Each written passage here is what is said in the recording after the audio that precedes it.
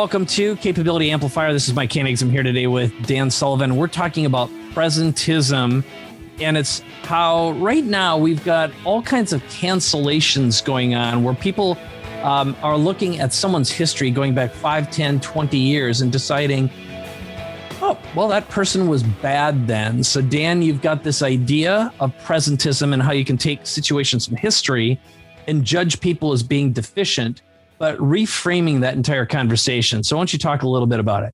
Yeah, first of all, just a little personal history. I was born in the 1940s, and when you went to school in the 1950s, you had things like history, you had things like geography, you had things like civics, you had things like religion. And so, part of your learning was things that happened centuries ago and, in the country itself and then around the world.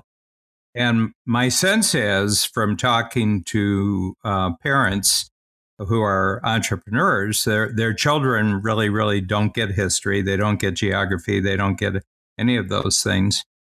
And that's one facet of their lives. The other thing is that most of their images of pastime history comes through television series, movies, and actually video games. They get it. And so what I would say is their understanding of history is that things that happened before today are deficient versions of what they have today. And therefore, they can stand on judgment of how things were 100 years ago, 500 years ago. And on the other hand, when Hollywood does history, they give people who are actually depicted as living 500 years ago, but they have modern emotions and they have modern attitudes and they have modern thoughts. And so my sense of this, because I read a book about 15, 20 years ago, and the title really intrigued me. And he said, "The past is a foreign country." Okay. And he just walks through that you wouldn't be comfortable there. Anybody going back 100 years, you would not be comfortable.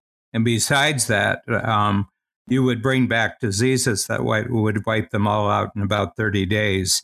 Because your immune system is actually better. You've been immunized to everything they died of back there, but they haven't been immunized to the new diseases that you're going to bring back with them. So you'd wipe them out really fast. So yeah, you wouldn't be a welcome guest. But what I was noticing was that there's a pasteurization of culture, that we don't want people to have feelings that make them uncomfortable or, my sense is, and Mike, we can compare notes here. Virtually all my growth in life has been encountering things that make me comfortable and then, kind of getting used to it and building new insights and building new capabilities. But what I was noticing, you were very kind this week, along with Lee Richter and with Dean Jackson, to invite me on Clubhouse. And somebody today said, "Well, what was that like?" And I said, "You grew up in the country, and then one day they plopped you down in Times Square on Friday night." And they said, "So what was it like?" And I said, "I'm sorry, there wasn't anything in particular because there were a million things to pay attention to." Right, yeah. But within about 4 days, so from Monday till Thursday, I'd gotten some feet under my ground, and so I was in the experience again yesterday, and I was starting to getting a feel of it. But I brought up this topic of presentism, and I got about 4 or 5 comments. People said, "Presentism, what is that?" So my sense is, why do you think? I mean, I'm into history in some way almost every day. I'm reading about things that happened quite a long time ago, and very intrigued, very, very intrigued by it, and it's kind of a comfortable place for me to go. Yes. Well, so you gave me a lot of fertile ground here for comments, but I really want to zoom in on one thing in particular, which is the fact that there's a general lack of understanding of history and geography. And so I've got an 18-year-old, Zach, and we really have lived through the Generation Z that has been 100% raised with their phones in their hands from some of them toddlers and preschoolers. You had to, as a parent, you had to be really careful that it did not become a permanent pacifier because it's a full-on drug.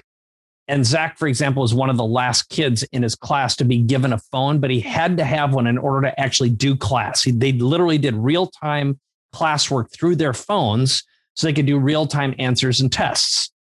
And history for a lot of these kids, unless it's forced onto them by the school, their vision and understanding of what the world is happens with what comes up first in YouTube, Facebook, Instagram, and Snapchat. And they learn through accidental browsing, and the outrage algorithm drives the content that is present in front of them, and whatever they see is what they believe. And I think the notion of a long-term understanding of history is blinded by whoever is popular and whoever they trust. So I think when I think about presentism, this has to do with collapsing the trust barrier. In other words, a lot of what you're talking about is history being rewritten by present day outrage filters or a lack of an ability to deal with discomfort. Look at what universities have become. It's like, oh, that makes us mad or uncomfortable. I have to go to my timeout room and we will ban people from coming here and speaking. And now folks are being silenced on the best and most efficient delivery mechanisms we have, which is social media. So when you say your growth has come from things that make me uncomfortable, building new insights and capabilities, my question for you is, how do you encourage curiosity, loving the discomfort and becoming uncomfortable, and making that a habit and a discipline? And what you are a historian. You're fascinated by it. It's a huge part of your curriculum, draws from, the 1940s culture, and you create relationships between that. So that's both a fascination, it's a curiosity, it's a genuine love. And I have to answer your question with another question for me to take this further. But first of all, any comments on that stream? Yeah, well, I think the best approach I've come is where people get familiar and comfortable with their own history. Okay. I ask questions a lot about their childhood. I ask a lot of questions, about, things that, where, they really focused on a goal that was beyond their present capabilities, and how did they go about achieving that. And my sense is it's that overcoming of difficulty, it's transforming yourself, which is really the key to all history. In other words, it's the key to your history, Mike. And that's why I remember, one day I just went through the 6 different companies that you've created.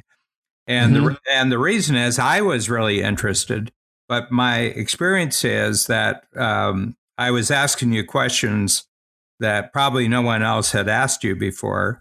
And the other thing is that you were thinking about those experiences in an entirely new way because you had an audience, where before you may have reflected on them, but you had never explained them, and you didn't necessarily see the connections between my first business and my 6th business. And we pulled out some common features, of what you're looking for when you start a new one, what you learn from that one that passes on to the next one. So instead of giving people, trying to interest them in history, like a history book, or, I say, let's just get them comfortable with their own history. And what it will do, it'll probably make them comfortable talking to other people about their history, and then maybe at some point, and it's my feeling is that if they're comfortable, they're comfortable dealing with all their history, that's good enough. That's good. That's good enough. They don't have to know the history of the country. They don't have to know that, but they have to have a feeling that there's part of them in the past that's extraordinarily valuable, and that it should be respected. I remember there's a guy who's involved in the longevity movement, who is quite famous worldwide. And he has a statement. He said, if you're not embarrassed who you were a year ago, you're not growing. And I said, what? I said, I'm proud of who I was when I was 6. I'm proud of who I was when I was 20. I like the Dan back then because he was doing the best he could with what he had available. And so that's my feeling. So I wouldn't try to get people interested in history or anything like that, but I would like to get them really interested in their own history. Okay. I need to help you deconstruct your thinking process here, because I think this is the most fascinating thing I want to know is you know how to narrate the best questions to ask someone in order to get them interested in their history. And so, and when you were just talking about deconstructing, my interest in why I did the 6 businesses and what they all had in common, for example. So part of what you do is you spot the patterns, and also know how to get everyone interested. And I see that whenever you're leading a strategic coach experience of getting a lot of feedback and asking great questions. So if you are going to help someone, first of all, to understand their history, but also trigger their fascination with history, driven from self-interest first, and then expand their mind to say, oh, wow, if I explore even more history, it's going to benefit me. So what's your thinking process, and what kind of questions do you ask that allow you to gather lots of information in the shortest period of time? Well, first of all, I've gotten extremely choosy about who I ask questions of. I noticed in my 70s, I'm incredibly more choosy. And generally speaking, I'm not really interested in people's history if they're not entrepreneurs. Mm-hmm. And the reason being that it's my experience that entrepreneurs, whatever age they are, 40, 50, 60, of all human beings walking on the planet, they're more like their 6-year-olds than any other type of human being. That makes sense. My little add to that is I can see you as a 6-year-old, and I have a feeling that what has changed is knowledge. What has changed is skill. What has changed is your sense of comfort with new situations that you haven't gotten to the bottom of yet, like that. But my sense is that there's a direct line, there's a direct connection between the Mike at your age right now and Mike at 6 years old. And I can picture you on the farm because I grew up on a similar type of farm. And, I would say that you probably there were a number of years when you were getting away from who you were with 6. And my feeling is maybe within the last 10 or 15 years, you've crossed over where you're going back and you're reconnecting with who you were with 6. So what I find is that most entrepreneurs, when you get them to talk about their life, it's a single lifetime theme that just keeps adding dimensions. Mm-hmm. And it's good for them to know that. Like, what I find is I don't know the answer to my questions, but I can see them putting their answers together into a coherent pattern. And I said, I just think this gives people a sense of confidence. I think it gives them a sense of continuity, and I think it makes them like themselves. Okay.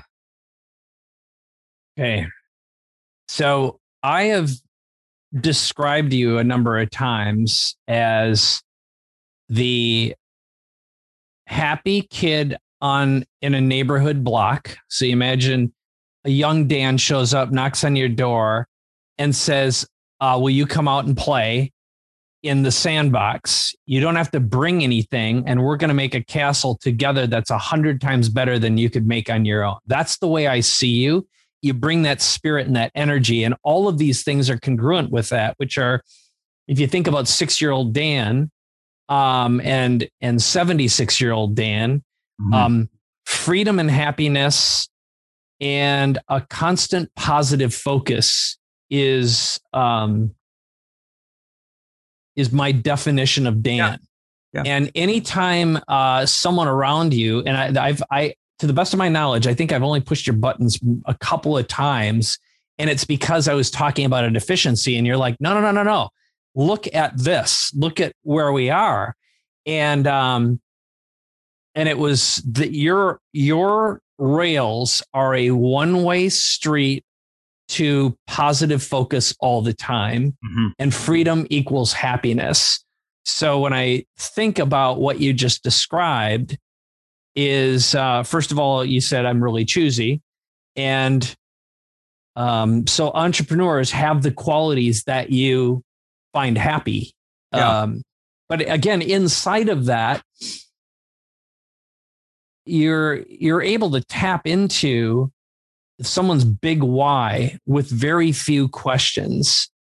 And I just want to re-ask you that question again, which is, what do you consistently find activates that entrepreneurial mind so they can rediscover themselves and find that confidence, that continuity, and that joy that you're attracted to?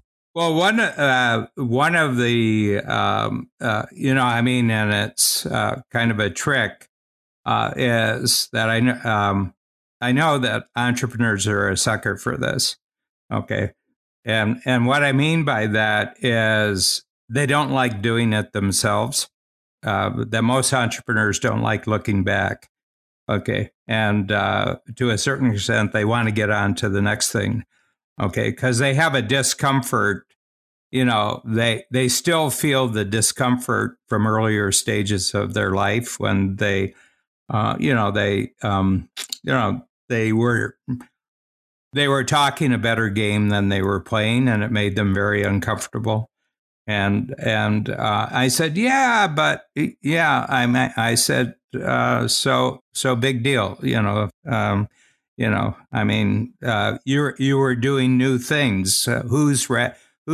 Who's totally capable and confident about a new thing before you've done it? I said, you're asking for the impossible. You're asking for the person that you were at a much earlier stage to have done the impossible. And I said, you can't do the impossible now. So why you are ratting out on your previous self because that person couldn't do the impossible? It was uncomfortable. But on the other hand, you haven't changed at all. So there must have been something about it that you liked. Right. Huh. No, I don't know the answers when I ask the question, but I do know that they have the information that they probably haven't put together. And when they put it together, they get a, wow, I haven't seen that, and everything like that, so, and they feel better afterwards. They get perspective, they get a sense of continuity and everything. And all that's good for their present and future self. I mean, it's not their past self I'm really passionate about. It's how they're seeing their present and future self that I'm passionate about. But the best thing they have going for them is what they've already done. And if they don't know it, then my feeling is we should get to know it first, and then they have a sounder foundation for going further. Okay. And in doing so, one of your great tools is the Experience Transformer. How do you see that fitting into the understanding where you are, where you want to go, and appreciating where you are, and kind of like consolidating that experience? Yeah.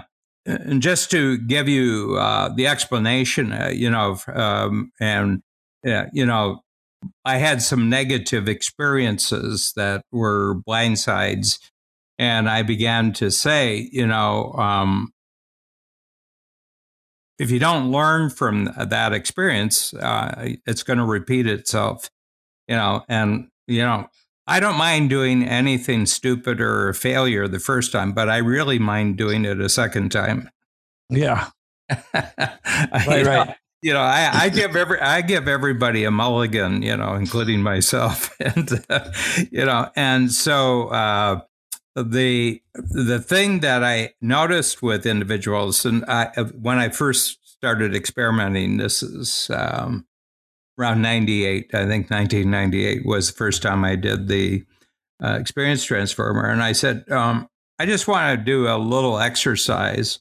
I want you to take back to your teenage years, because the teenage years is just an emotional, it's an emotional minefield, for a lot of different reasons, and hormonal. A lot of it is, hormonal. Right. And I said, I want you to think of a really negative experience that you had when you were a teenager.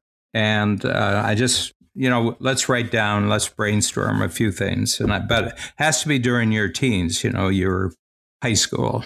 And you don't have to share this. You don't have to share this at all. I just want you to think through it, because I'm going to use it as simply an example of what you can do with a negative experience. So anyway, they go back, and I said, okay, now write down what the experience, and a lot of them just really had a hard time actually writing down. And they said, oh, do we have to do this? And I said, look, it's not going to last long, and you're going to feel better afterwards. And you're going to feel better afterwards. And they write it down. And I said, okay, before we go deep into this, what was good about that experience? And they said, well, and I said, no. What was, what was,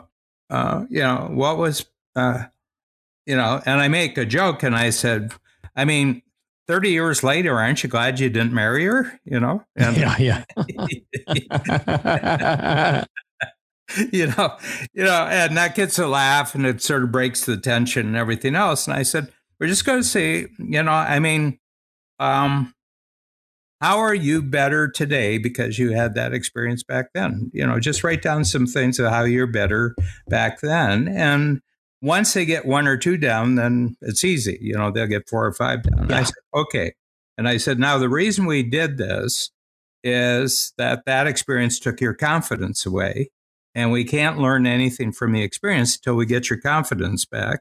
And the way we got our confidence, we just did a positive focus on the experience. So it was actually a good experience. And then I said, okay, now write down everything that was bad about it, which is a lot easier for them to do once they've neutralized. It was a little, it was a little bit like a painkiller. The first column is like a painkiller, and actually, it follows, it very follows the modern up to the moment of using psychedelic drugs for people to go back and deal with PTSD. Because what was absent from the traumatic experience is that they were just terrified. They were just completely traumatized. Well, I said, you can't go back if, you don't have a way of neutralizing that. So they use, you're more up to date on it than I am. But one of them was LSD. And LSD is just one of the most unfortunate drugs in the history because it got politicized in the 1960s, and it's an incredibly valuable drug, but it got politicized and it became illegal and everything like that. And we missed 50 years of psychological and emotional progress because of the polarization. Shows you how weird things can happen to good things. And anyway, so they go through, now they've got 2 columns. They've got 5 good things, 5 bad things. And I said, okay, now based on looking at both columns, you can't go back and relive that experience. But if you have an experience in the future that feels similar, how would you approach it this time, knowing what you now realize about the past when they go through? And they go through, and I said, now, we don't have to share that. And I said, no, we want to share it. We want to share it. they didn't even want to think about it, 20 minutes previously, and now they want to share it, and that which is really helpful too, because people ask them questions and they see connections. So I said, now we've spent a half hour total, maybe 40 minutes. And I said, when you think of that experience, how many of you has had a painful experience? No pain. And I said, can I tell you what the pain was? You had a powerful experience and you didn't learn anything from it. And that's the greatest pain in life, is to have a powerful experience and learn absolutely nothing from it. Now you've learned from the painful experience. Now you don't need the pain anymore.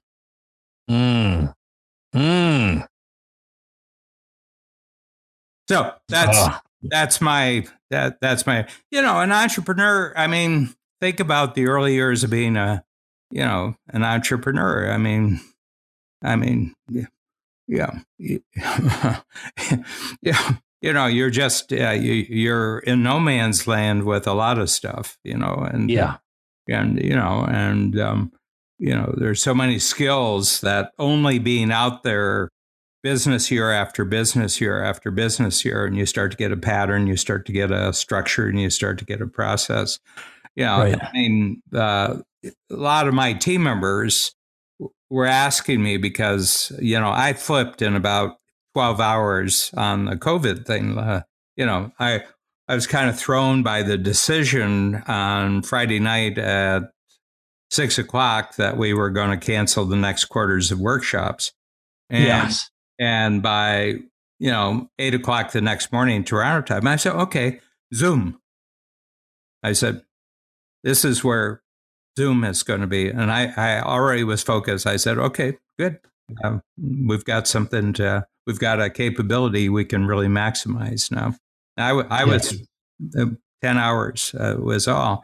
And people said, how'd you do that? And I said, I just transformed hundreds of really bad experiences in my life into lessons, and this one isn't going to be any different.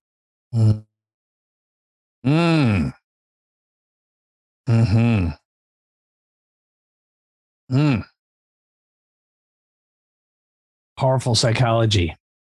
Well, I'll tell you what, I know you and I could go down.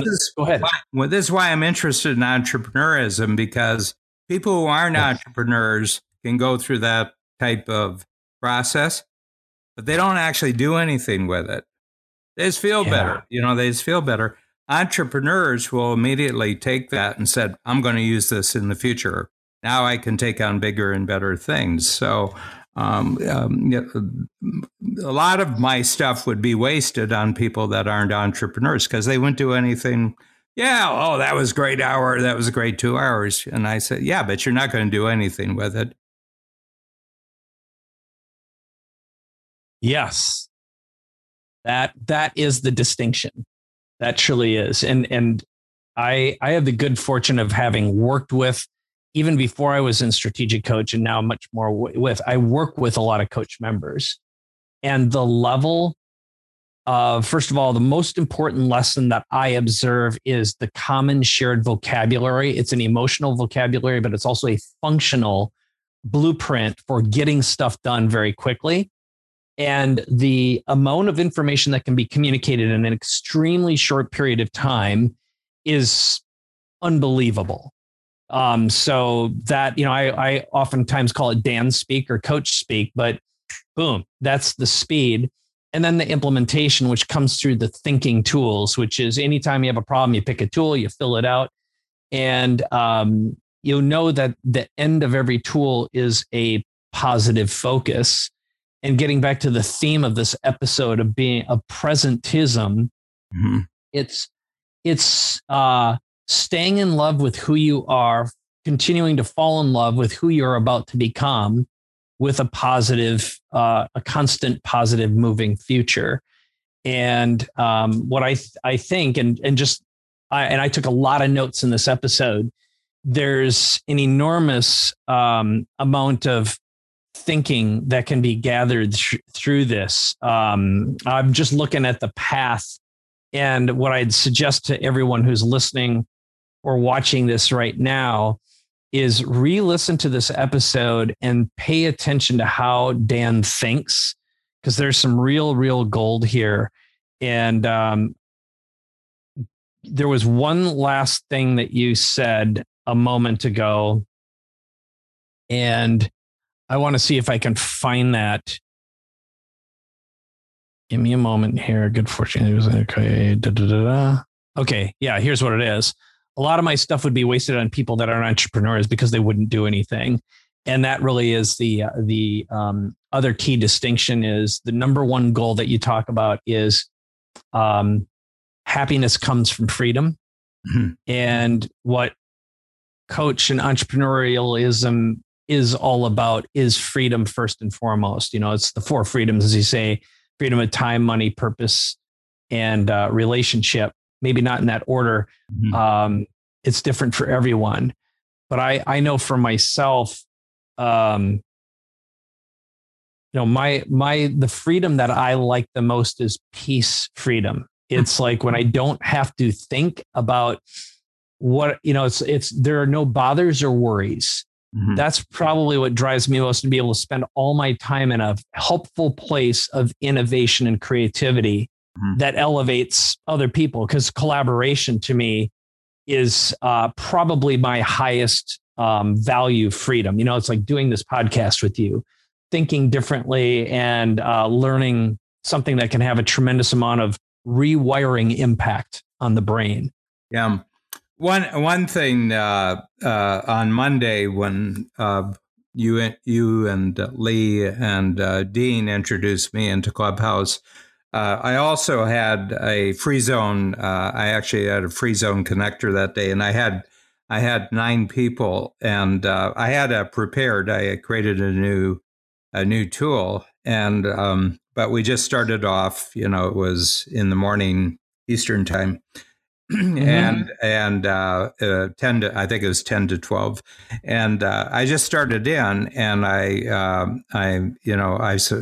talked to one person, Charlie Epstein was there. I said, well, Charlie, how's it going? And he started, and within about a minute, he had said something that I knew someone else in the room had something really useful to contribute to what he was talking about. So I said, Dave, can you just tell Charlie what you did with that? And he started it on. And that started a 2-hour process where I was like a switchboard operator. I was and we kept the whole thing. And that we got to about 10 minutes from the end. And I said, okay, let's just wrap up. We started with 9, and I think we still had 8, 2 hours later. And it was just pop, pop, pop, people writing down notes and everything else. And it was Paul Abel from Sandy, right around the corner from you. And Paul is really funny. I mean, he's just got a really great sense. He's got a wonderful sense of humor.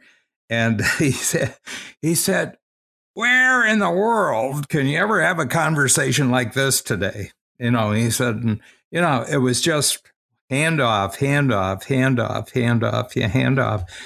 I said, well, it's only possible in a group where everybody has freedom of time, freedom of money, freedom of relationship, and freedom of purpose. If you don't have those freedoms, you can't even be present with what's going on, what other people are saying. Your mind is out there. This is getting late. I mean, is there going to be any? Do we get any conclusion here? Is there any deal on the table? I said, no. That's handled. That's handled. You've handled yourself before you came into this conversation. And I said, this is the type of conversation you can have. And I said, and how many of you came up with a thought? It wasn't necessarily something that anyone mentioned, but you just had the thought while the conversation was going on that is going to be a breakthrough in the next 12 months. And they all raised their hand. I said, that's the reward you get from freedom. Yes. And what I would say I observe it inside here, and it's the basic premise behind what Free Zone is about, but it's collaborative innovation. That's my description of what you were talking about right now. And it results in a great insight, a personal insight, and something that's adaptable towards more freedom at the same time. And I think that tickles. I've experimented with something recently, and that is, I'm not talking about doing business with someone anymore. I say, are you interested in a collaboration? It can still be a collaboration where there's money exchanging hands. Yeah. But to an entrepreneur, that sounds like an elevated opportunity and experience where it's clear that by collaborating, they in their mind reach the point faster of realizing their own value and your value and the combination of it. So it creates a faster, easier yes. So just by changing that one mindset, that one language pattern, I've reached faster yeses in terms of the business opportunities I'm involved with right now, and they're larger also. Yeah. So I think that is really a universally loved thought process that I've when it's intentionally presented in front of an entrepreneur, they're like, yeah, I want more of that. Yeah. And I'm going to explore more of that when I talk to Paul Hamilton next and Shannon about the webinars and the language patterns during the enrollment process for Coach. Because I think that mindset and that language pattern is definitely more attractive to the buyer. Yeah. Yeah. So, anyway, what do you say we go ahead? Let's wrap up this episode. First of all,